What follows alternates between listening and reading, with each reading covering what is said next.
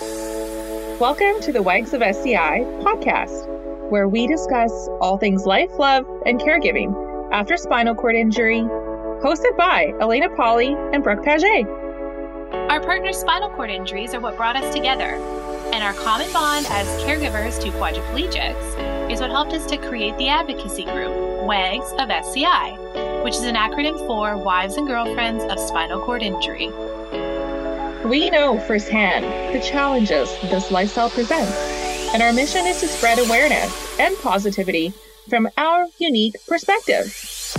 So join us each week as we discuss fresh topics and new ideas surrounding relationships, self-care, and living your best life as a caregiver and partner to someone with a serious injury. Thank you so much for tuning in to the Wags of SCI podcast. Here we go. Let's put this episode on a momentary pause because we want to introduce all of you to one of our amazing sponsors, Wishart Brain and Spine Law.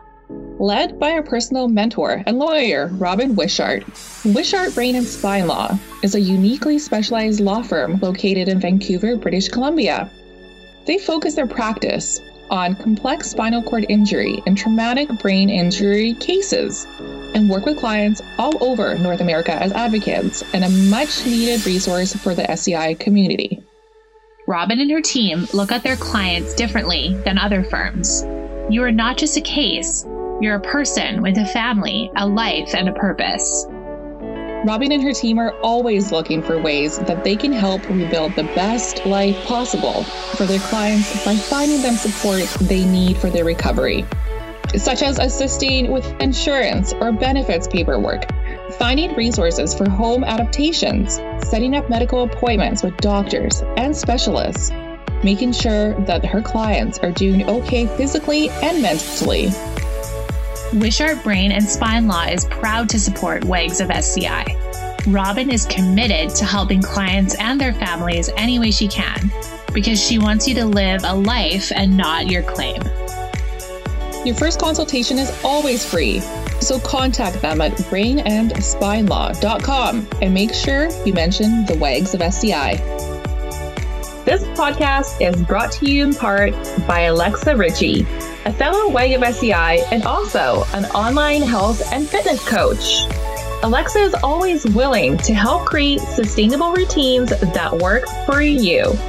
She can be reached via her Instagram account at The Good Life with Alex or via Facebook at Alexa Lynn, ALEXALYNN. Hey guys, welcome back to the Wags of SCI podcast with your hosts, Elena Polly and Brooke Paget. Hi guys, welcome back. So today we have a little bit of an interesting topic. It's kind of like a follow-up topic to a podcast we released a couple of months ago, focusing on, I think it was called Fighting for Caregivers' Rights. And this episode kind of highlighted our personal journeys with insurance and with government and just kind of how to fight for your rights as a caregiver and how to view the fine print and what to look for and kind of how to fight back when you're facing a wall when it comes to your insurer or whoever your benefits are under. It's all kind of the same. Any sort of big insurer or government body that takes care of your disability, your partner's disability. So we wanted to do a follow-up because it's been a few months now, right, Elena? And we have a lot to say. A lot has gone on. And we are also really inspired to do this from a message we received, a success story in our Facebook inbox on the weekend. So before we get into that, which is super exciting, let's talk about kind of like current events. So yeah, what's been going on in your summer so far? Any highlights? Anything you wanna mention, Elena? To be quite honest, I mean, beginning of like COVID was really interesting. I think that was in March. I honestly have lost track of time with everything that's been going on. So it's hard to believe that it is September 1st and our summer has been really interesting as it has for most people. I think the most important part is that we can acknowledge the fact that we have a roof over our head, we have clean water, we have the supplies we need. We have food. You know, we feel overall quite safe living in the part of the world that we are located in. So I think that is a huge, you know, that's something that we have to be really mindful of and really thankful for. Well, yeah, especially since all our American friends are just really struggling right now. And there's just like still crazy case increases, and it must be really scary. So anyone out there who is, you know, in the States, who's in a part of the world that has a high case count, it just keeps growing, it seems. We hope that you're looking after yourself. We hope that you're okay, right? Yeah, 100%. And as many of you know, we do run a private Facebook group called the WAGs of SCI private discussion group, where we have at least 30, 40, 50 posts a day from different women sharing their personal experiences. And this is something that's been a great tool for us to have a bit more knowledge around the current events that are happening in different parts of the world for our women. Yeah. So that's a great portal to keep us in the loop. So, and I don't know about you, Elena, but I've been really feeling like this, the private group has been so helpful as far as like the mental and emotional health of like knowing that all these other ladies are in a similar situation as you, kind of scared, trying to protect their partner, kind of in an, you know, a less than desirable situation right now because our partners are high risk, and a lot of our WAGs are actually high risk too. And a lot of them work in healthcare. So it's been like a really nice resource. During this time, for sure. Having the community, right? Yeah. It's like lived experiences sometimes can be the best advice, can come from best advice, right? So totally. That's really great. As for summer, Dan and I, from our own personal perspectives and experiences, we have done 2 weekends in a row of camping out in the wilderness. Just got home early this morning. And these are your first camping trips, right? That you guys have done, like post-injury, right? Even pre-injury, actually. Oh, cool. Yeah. So you don't have any reference, really. You just kind of not really. Like we went to like a music fest rager sort of thing, like a long time ago, like pre-injury. Pemberton. Yeah, Pemberton, BC, and that is, I wouldn't call it camping. I don't think most people sleep through that festival. So yeah, for us, it's kind of funny because like that's the only reference we have to kind of go back and forth is like a music festival or what we're doing now, which is very, very, very different. But yeah, so it's been good. You know, through COVID, we've been trying to do a lot of outdoor activities because it gives us something to do and we're not in a confined space with everybody else. So we spend so that was cool. It's cool being able to piece things together. You know, we have like a higher air mattress, an air bed that pumps up that's like equivalent to the height of his chair almost. So that makes it easier for transfers. We have a 10-person tent that his chair can go in and be beside him. So that's been cool. And actually we're doing another camping adventure next weekend, but in accessible cabins. So that should be cool. Yeah. And also, I think that Elena and I were thinking to all our listeners out there, we were thinking about doing a travel series, and we're just trying to produce it right now to get like the right episodes in the series. But we're going to do plane travel, certain countries that we've been to, like general lists for travel. So I think that camping and, you know, more information about camping would be another good episode to add to that. Right, Elena? Yeah. And it's like a really inexpensive way of having a getaway vacation. Like we were looking at like even going to like a specific resort on the island that would have probably run us a few $100s like for the weekend, and this opportunity just kind of came up randomly and we just did it. I mean, what, you're spending like $30 a night for a tent, for the spot, and then everything else, right? So and the fact that it's outdoor, like that's huge. Yeah. So it's been good. How about you guys? What are you up to? How was your weekend? What's new? I was going to say about the going away thing. Evan and I, we went to Nita Lake for 3 nights a month and a bit ago. Cause we go to this place called Nita Lake in Whistler, which is about an hour and a half away from where we live. We're lucky to have Whistler, BC kind of close. And it's like an outdoor paradise. And, you know, Elena, I know you and I have stayed there before, and it's just this really nice, like sort of like remote log resort. Anyways, we went there. And, you know, it was interesting with COVID because it was like our first kind of little getaway during, you know, more like peak season of COVID. And we were just like, you know what, we wanted to just go up there, have a different change of scenery. We take our dog and he swims in the lake, and it's more remote, right? But even still, we went there with our masks. I went early and I sprayed down the room with my like natural disinfectant, and just like, we stayed there for 3 nights, and it was kind of like, it was weird. It was nice, but it was weird. And, not the same, right? No, it wasn't the same. We didn't go to the restaurants because the patios were all full, right? And it was like, the patios were full. We wanted to eat outside, and we ended up just getting room service and then just spending the days at the beach outside. So I honestly, at the end of it, we were like, this is not the same. This is not worth it to us. Like, doing something like camping because it's outside, all we wanted to do was be outside anyways. And even when we were inside, we were kind of like a little bit paranoid. We're just like, you have to trust that the hotel's cleaning policies are good and it's fine. But it was still just kind of a little bit nerve-wracking instead of relaxing. I mean, I'm glad we did it, but it was still, I don't know. I probably would rather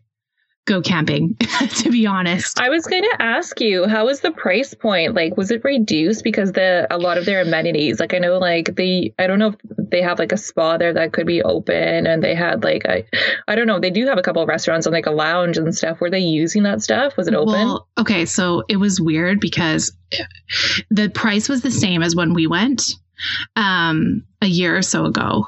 It was the same price, and they were doing this deal for like, if you stay for 3 nights, you get 20% off. But I think they've always had that deal. And they did a good job. Like, the staff were all wearing masks. However, the people in the restaurants, the guests, a lot of them weren't wearing masks. But a lot of them were, but a lot of them weren't. And so it was kind of weird. I don't know. They had patios open, but then half of it was closed, and it was all right. We packed a picnic lunch for 2 of the days, so we ate like outdoors.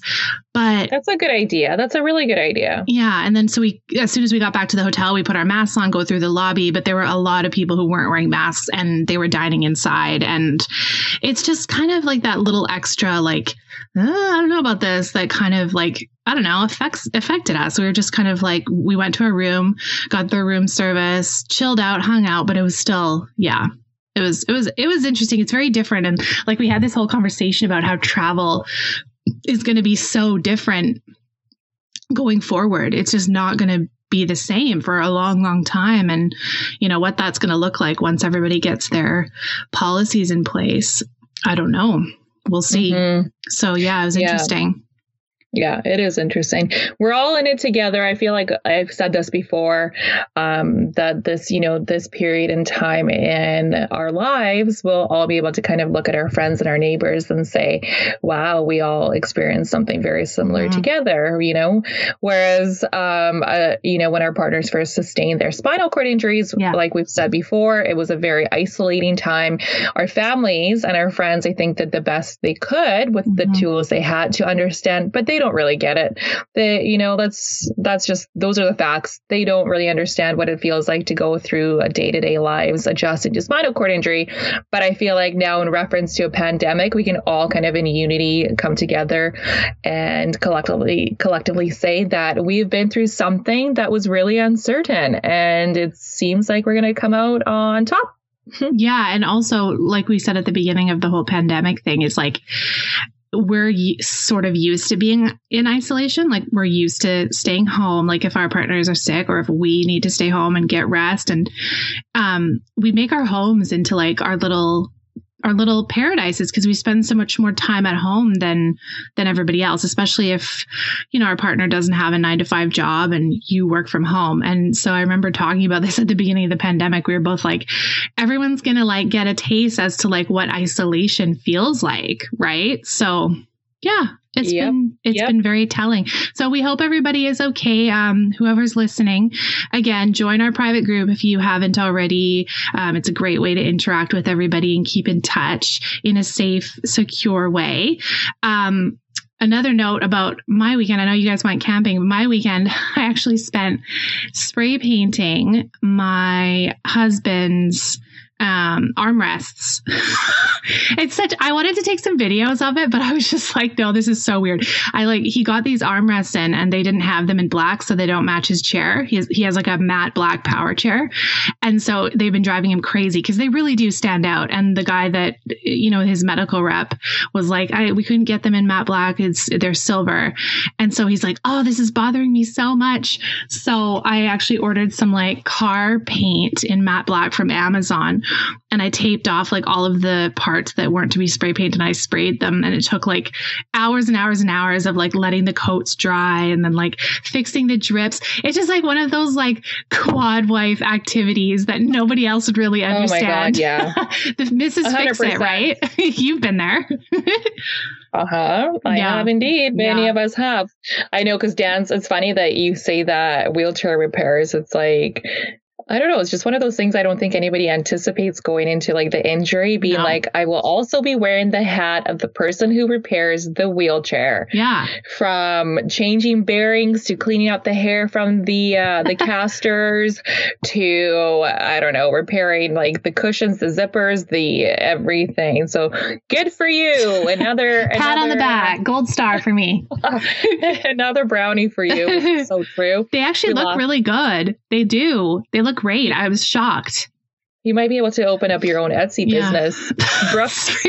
Spray painting. Yeah, good call.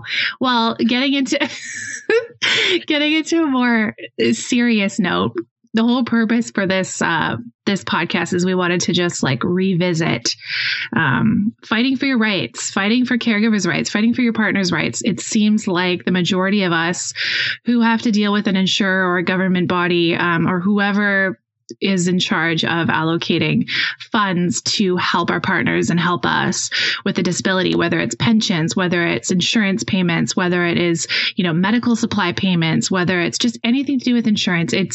We always like to say wheelchair repairs.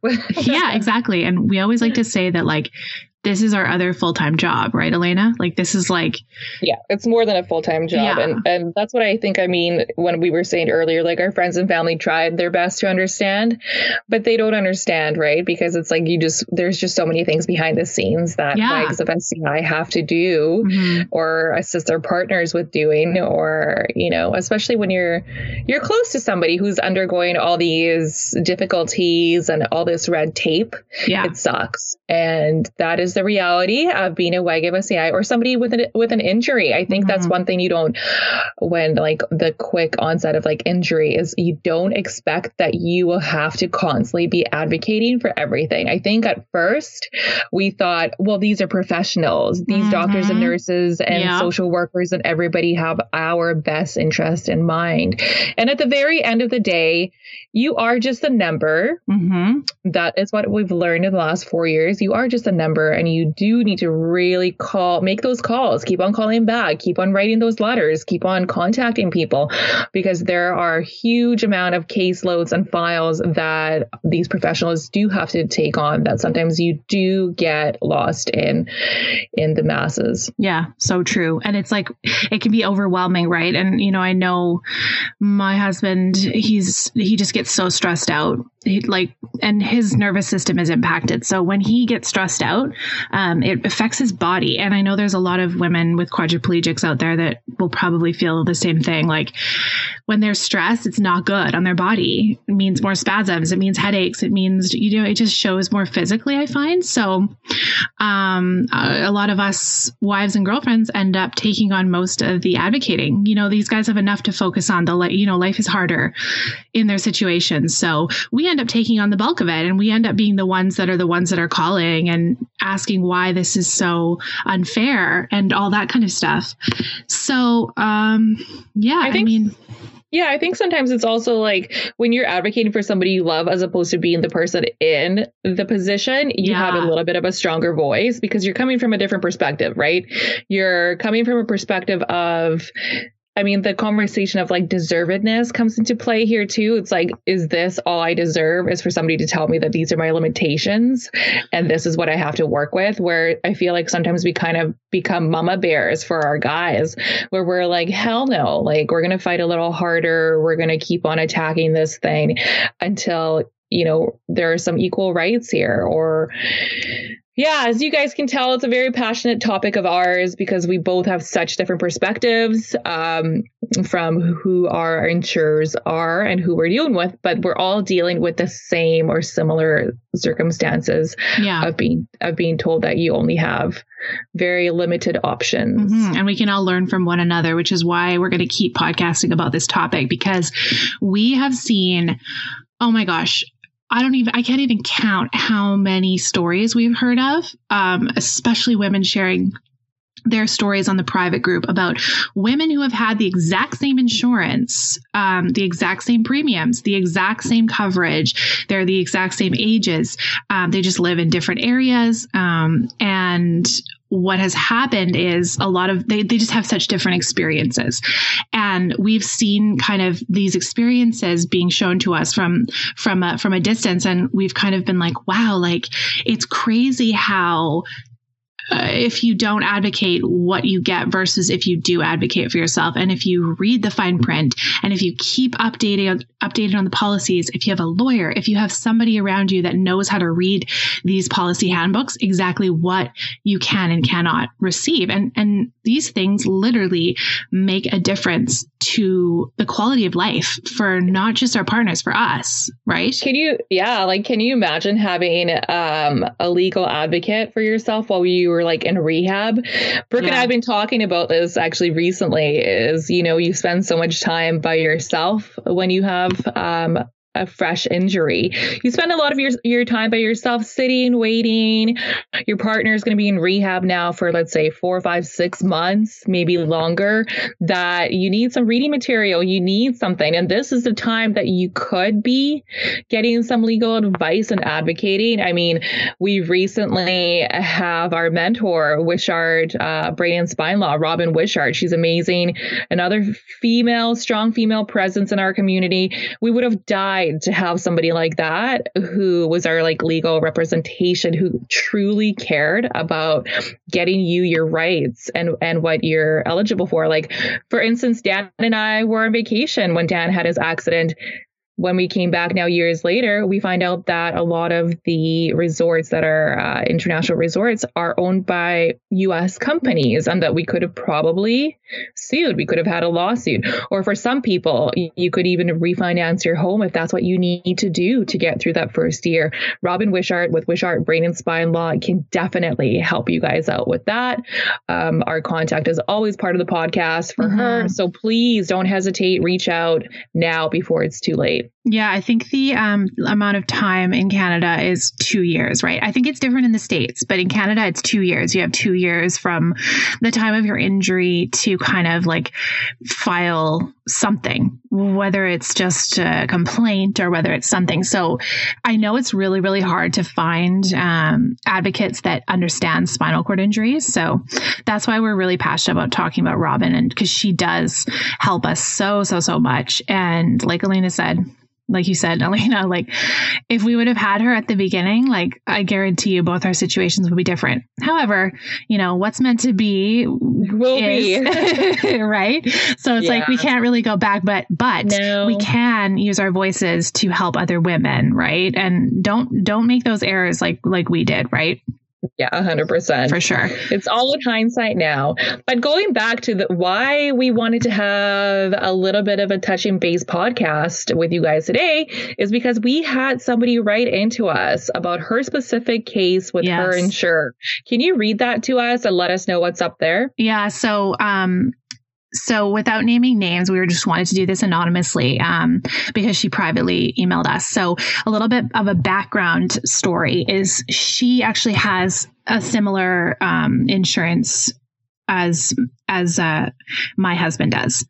It's workers' compensation, WorkSafe here in BC and in Canada. So, workers' comp is all around the world. There's always an organization that specializes in, helping workers if they get injured on the job. So she read that I had experience dealing with them. So she had messaged me over the WAGS email. Oh my gosh. I think this was 6 months ago, longer, asking for just some advocacy and advice as to what she should do. So in her situation, her partner was injured later in life and his benefits were going to be cut off at the age of 65, which doesn't make sense because 65, you know, especially in today's day and age, you work a lot longer and harder past the age of 65, you know, especially totally. if you, right? Like that's just so unreasonable. Yeah, exactly. You know, a lot of our parents are still working and they're way past 65 and it's just the way it is now. Right. And so her kind of argument was that she wanted it extended, but she had missed the deadline. So it was very complex, but there were a lot of things against her. There were a lot of things that she was getting told no. And so then she just kind of kept fighting. So what she did was she went to the highest appeal courts in WorkSafe, and she ended up getting denied. And she didn't stop there. Usually people would stop there because that's really difficult to do. She went to another advocate that specialized in what happens after your appeal gets denied. She went through them and she ended up pushing and pushing and pushing, writing letters. And she actually finally, after I think has been a couple of years, she finally got, yes, we will extend your husband's benefits for 10 more years. 10 years. That's huge. That's so huge. 10 freaking years. Like I was like talking to Evan about this last night. I was like, people don't understand. Nothing is no. There's no such thing as no. Like we always say, policies are meant to be challenged. Policies are not laws. Policies are internal structures for staff and for guidelines for staff and for guidelines for people. And so just the fact that she challenged that policy that was literally written that you cannot, you know, get paid past 65 and she got 10 more years. Like that's huge. Right. And yep. Yeah. Appeal. That's what we always say. There is no such thing as a no.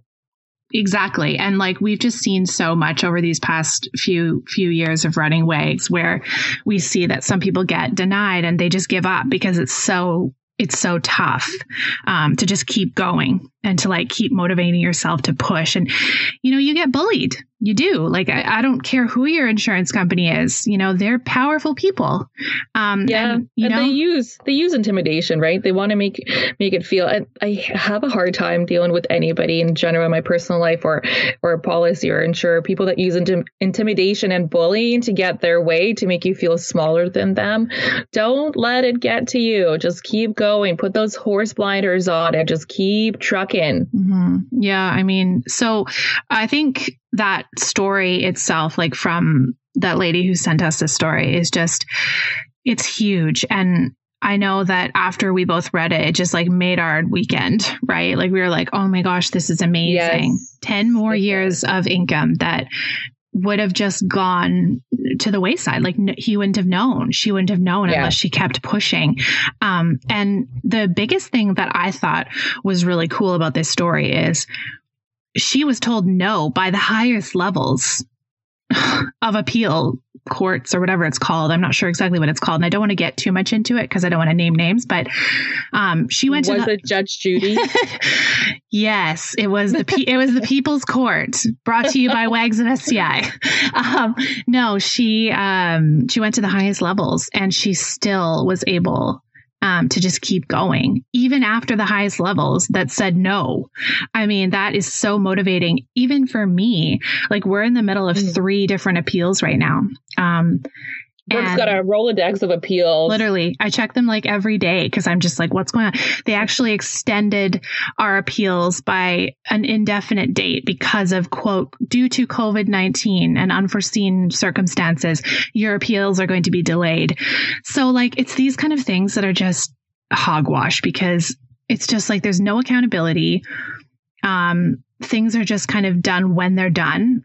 And like Elena was saying earlier, you're just a number. And once you realize that you're a number and that they don't actually care, it's about the bottom line, as harsh as it is, you can really start to advocate from more of like a impartial stance. Like, okay, no, I am a number.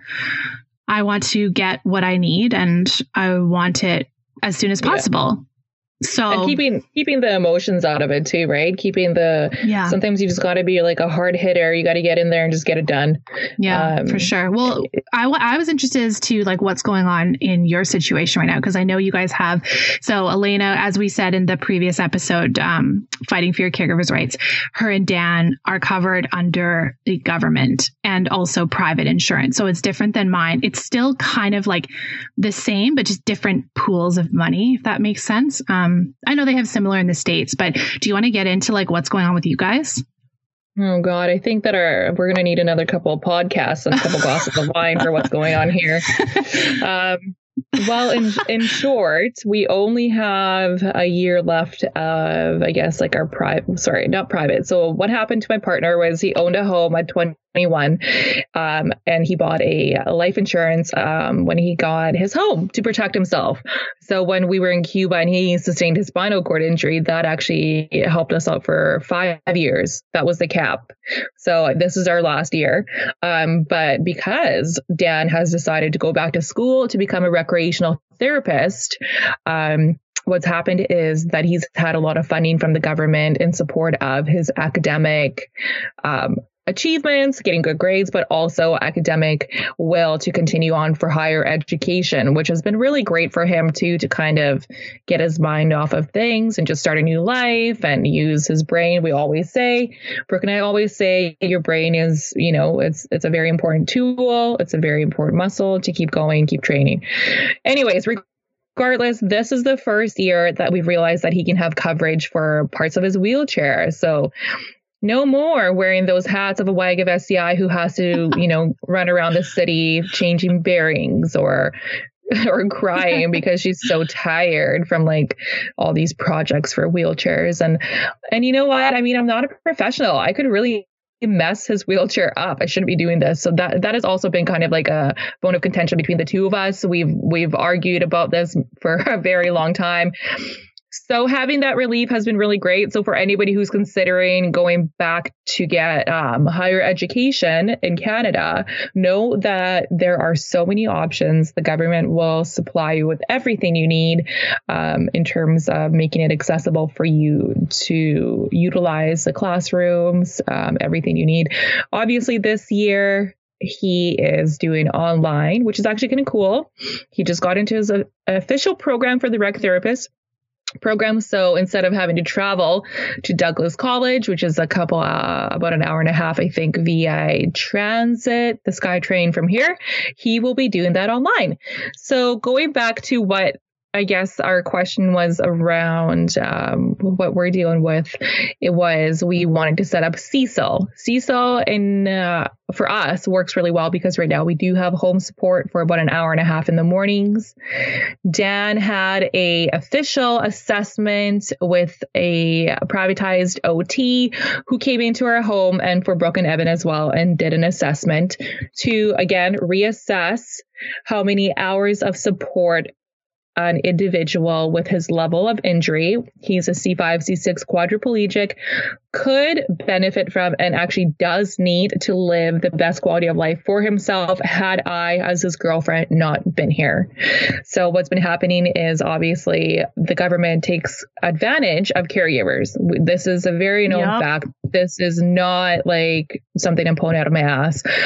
Anybody who has an injury, what will happen to you is the government will try to force you to, go live with your parents, go live with some sort of family member, somebody who will, in my case, would have to leave their job to take care of the person who is injured. So for a quadriplegic of C5, C6, to have an hour and a half allocated time slot is really not a lot.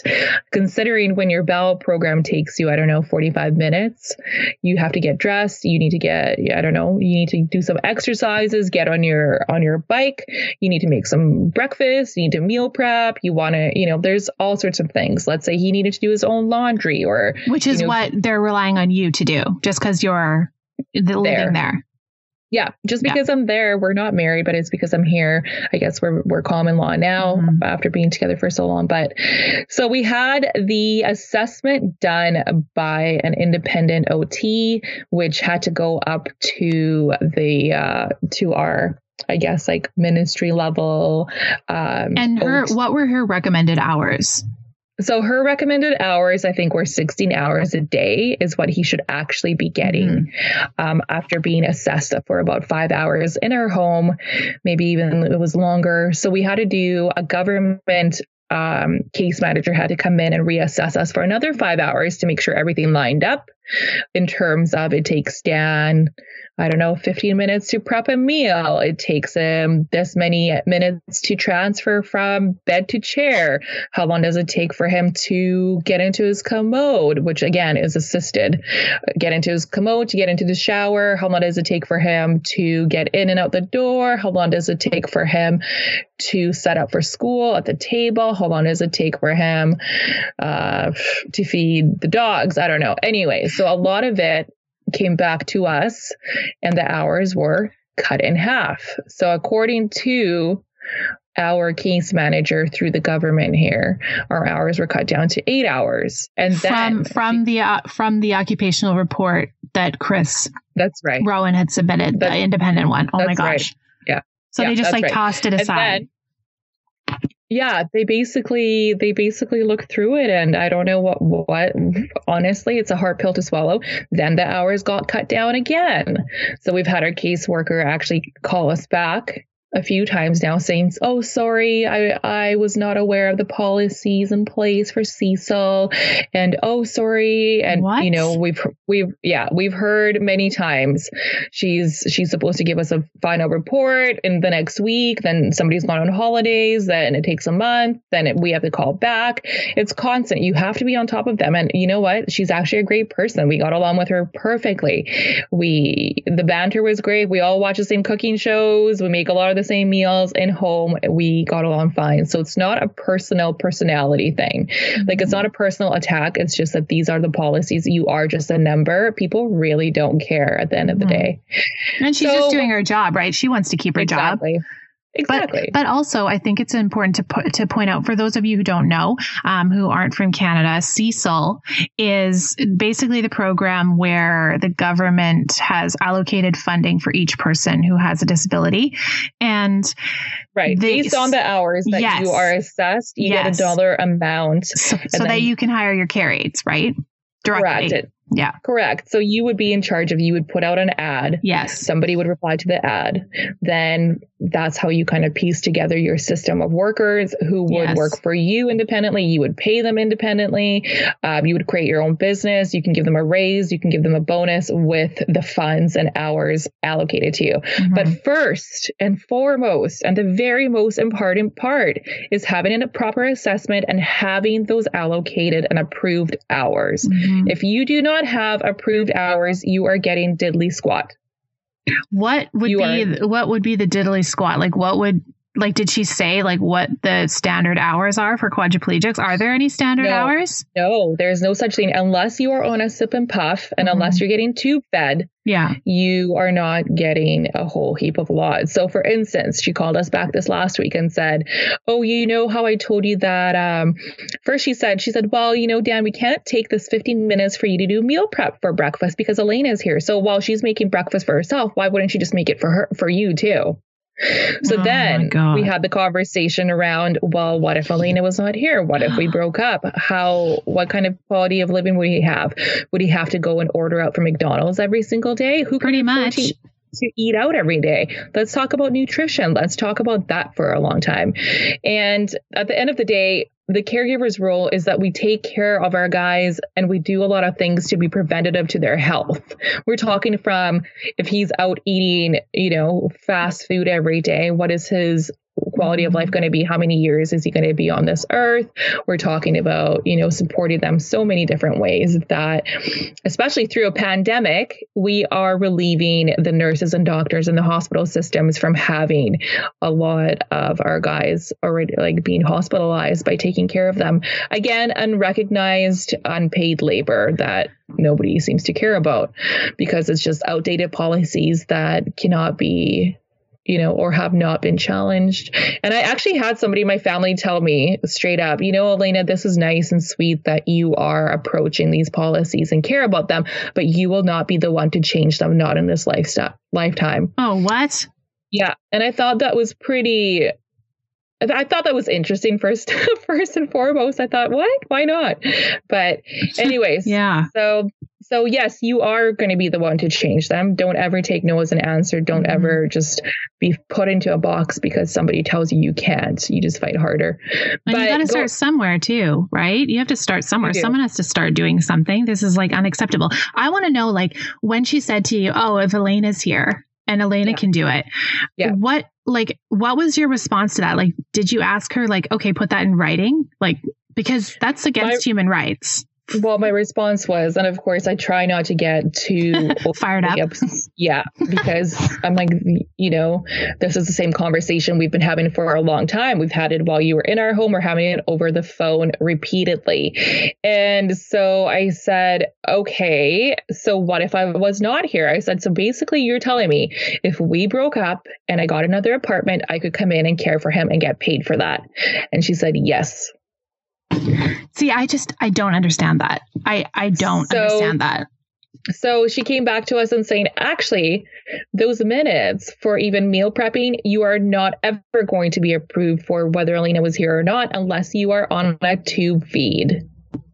So the fact that he can't really clean up after himself and he can't really keep a tidy home. And so is he just supposed to leave his dishes? Can't reach the microwave. He's not in an accessible unit. We don't have a roll-in shower, all of that. But not only that, this is a safety issue.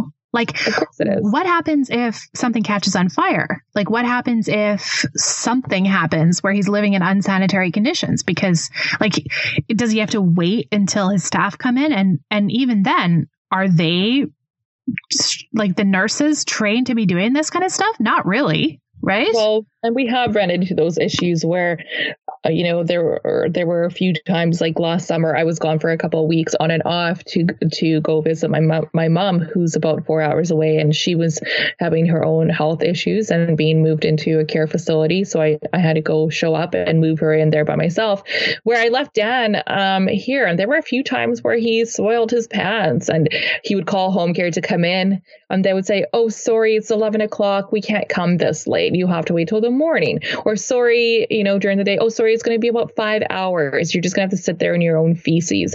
At which point, even while I've been home, he said things to me like, you shouldn't have to clean this up if we are paying monthly for somebody to come in. But I cannot, and I will not sit here and watch my partner sit in their own, their own feces and in their own fluids for hours and then have him. It's not right. It's inhumane. It's absolutely against all human rights and standards of living. You know what? Here's a good point, and this applies to us all. When they say, oh, you are here, you can clean up after him, you can do this, you can do that because you're here. A spinal cord injury, especially a high level one, that's not typical wife and girlfriend behavior. Having to, like, isn't that kind of 1950s of them? Like, to say, right, you clean up, you prep, you do all this, you be in charge of this. Not just the mental kind of stress that puts on the other person, but this isn't a job of a girlfriend or a wife, especially in today's day and age. Like, you have your own life going on. Why would they assume that you'll just do it? That's not your duty. So that's what I just don't understand. Like, I don't get it. And a lot of people work outside of the home. Like right now, because it's COVID, we're all working from home, but many of us are not here. We can't be here. So, I mean, right now, especially right now, and they've said in our specific report that, I would be able to get paid for certain things if there was special circumstances. We said, well, it's COVID. We did this for months and months on our own, and nobody batted an eye at that. They just said, oh, okay, great. Elena and Dan don't need the home support services for the next few months. And they're going to relieve the system. And that is what happened, was because there are so many more people that need the care. They had to hire a lot more employees to run around the city to provide the care necessary to keep people out of hospitals. So I don't know. It's really interesting because the fall is coming, like you said. It's going to be September 1st, right tomorrow. And what's going to happen then? Is there going to be any recognition? No, nothing's going to change, right? And Elena and I, we were talking about how next month is Spinal Cord Injury Awareness Month, and how I feel like both of us are in such limbo, not only with COVID, because no one really knows what's going to happen with that during the fall, but also in limbo as far as our separate cases. Like I said earlier, I'm in the middle of 3 appeals with our insurer. And one of those appeals is a 42-page appeal about being denied to be compensated for full-time care, primary caregiving on our end, and how we were denied because I am his wife, and how that's just wrong. And so like, I can't help but think like maybe for like STI Awareness Month this September, we should talk about our cases and we should get it known, because there are thousands of other women out there that are in our exact same situation, that are being taken advantage of, treated unfairly, told that they can't be compensated for care when it's their choice, right? They're the best care. They want to be their partner's primary caregiver. They want to have privacy. They want to have their own life. And like, it's and just at least have some sort of compensation so you can live your basic needs of a life. Exactly. You're providing care. So at least have some sort of funding for groceries and a roof over your head. Like I saw recently somebody attack one of another Instagram account and saying, you're only with him for the money. You guys are rolling in the money. You're being his caregiver for the money. And we're all kind of looking at each other like, what? What money? What money are you talking about? Many of us, not that like we don't want to provide the best care. We want to be here for our partners so we can ensure that we don't have more issues. Yeah. So we can ensure that they don't have another wound or another, whatever happens, proper physical care. Yeah. I mean, we've even taken on now a new hat of being the PT from home, right? It's like doing the stretches. We've got a yoga strap here. We have like the massage gun. We have the bike machine or whatever in the house now, that it's like, we want to make sure that we take the necessary steps to keep our partners safe, but at least, for crying out loud, provide them with the basic necessary needs to live a life. Yeah. And the thing above poverty level, will never, that's like that in itself. Well, I don't even know if that's ever going to happen, but at least provide the basic necessary needs. Well, it's just, they kind of want you to live in poverty, right? Because then you're less of a threat. It's sad, and it's the way our society is built, unfortunately. And I think that in the coming decades, that will change. I think the people with the strongest voices are the ones that have to struggle. And especially with WAGs, like when we're talking about spinal cord injury, spinal cord injured individuals are notorious for having lower incomes because a lot of them can't work. And there's a lack of understanding when it comes to working with a spinal cord injury. Like there's energy levels and there's care needs and there's things that like make it so that, you may not be able to work, and that's totally fine, but you're penalized just like we're penalized. Like I'm unable to go to a 9-to-5 job. I remember before Evan's injury, I was working 10 hours a day plus a 3-hour commute to and from, and, working on my weekends. And, I am unable to do that because I have made the choice that I want to provide my husband with the best care.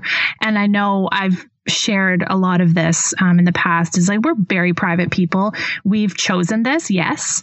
For me to be his primary caregiver. We've also had some horrific experiences with agency nurses and care aides that I've outlined in previous podcasts, but just we've had some really, really bad experiences where he's had to go to the hospital. And at the end of the day, in my personal perspective and opinion, the best care comes from those who care.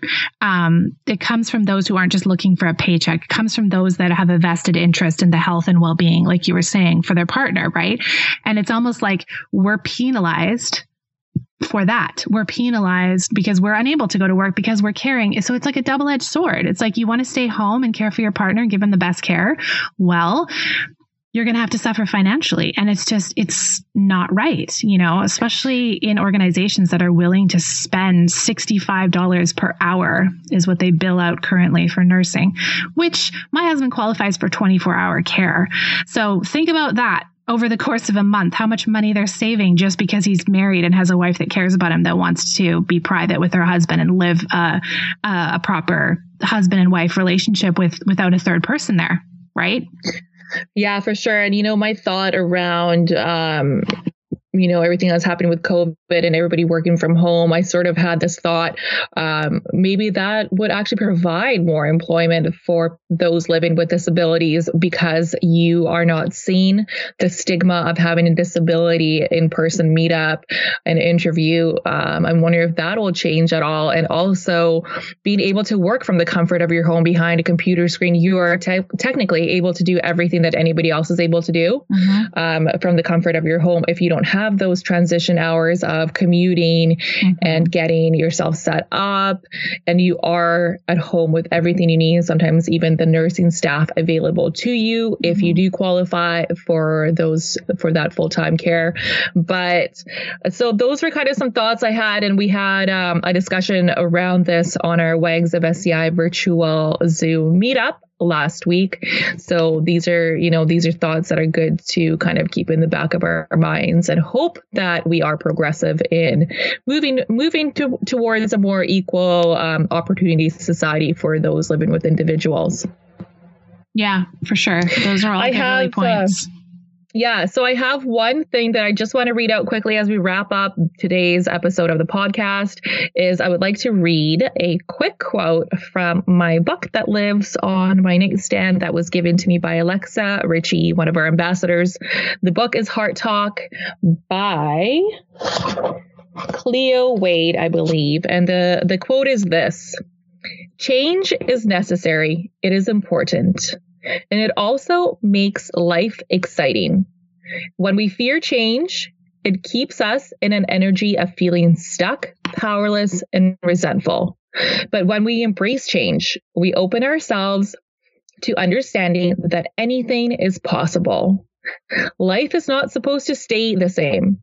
We are not supposed to stay the same. Our life, our communities, and our world are always in bloom. When we understand this, we see that change is growth, and growth is essential for each of us to reach our individual and collective potential."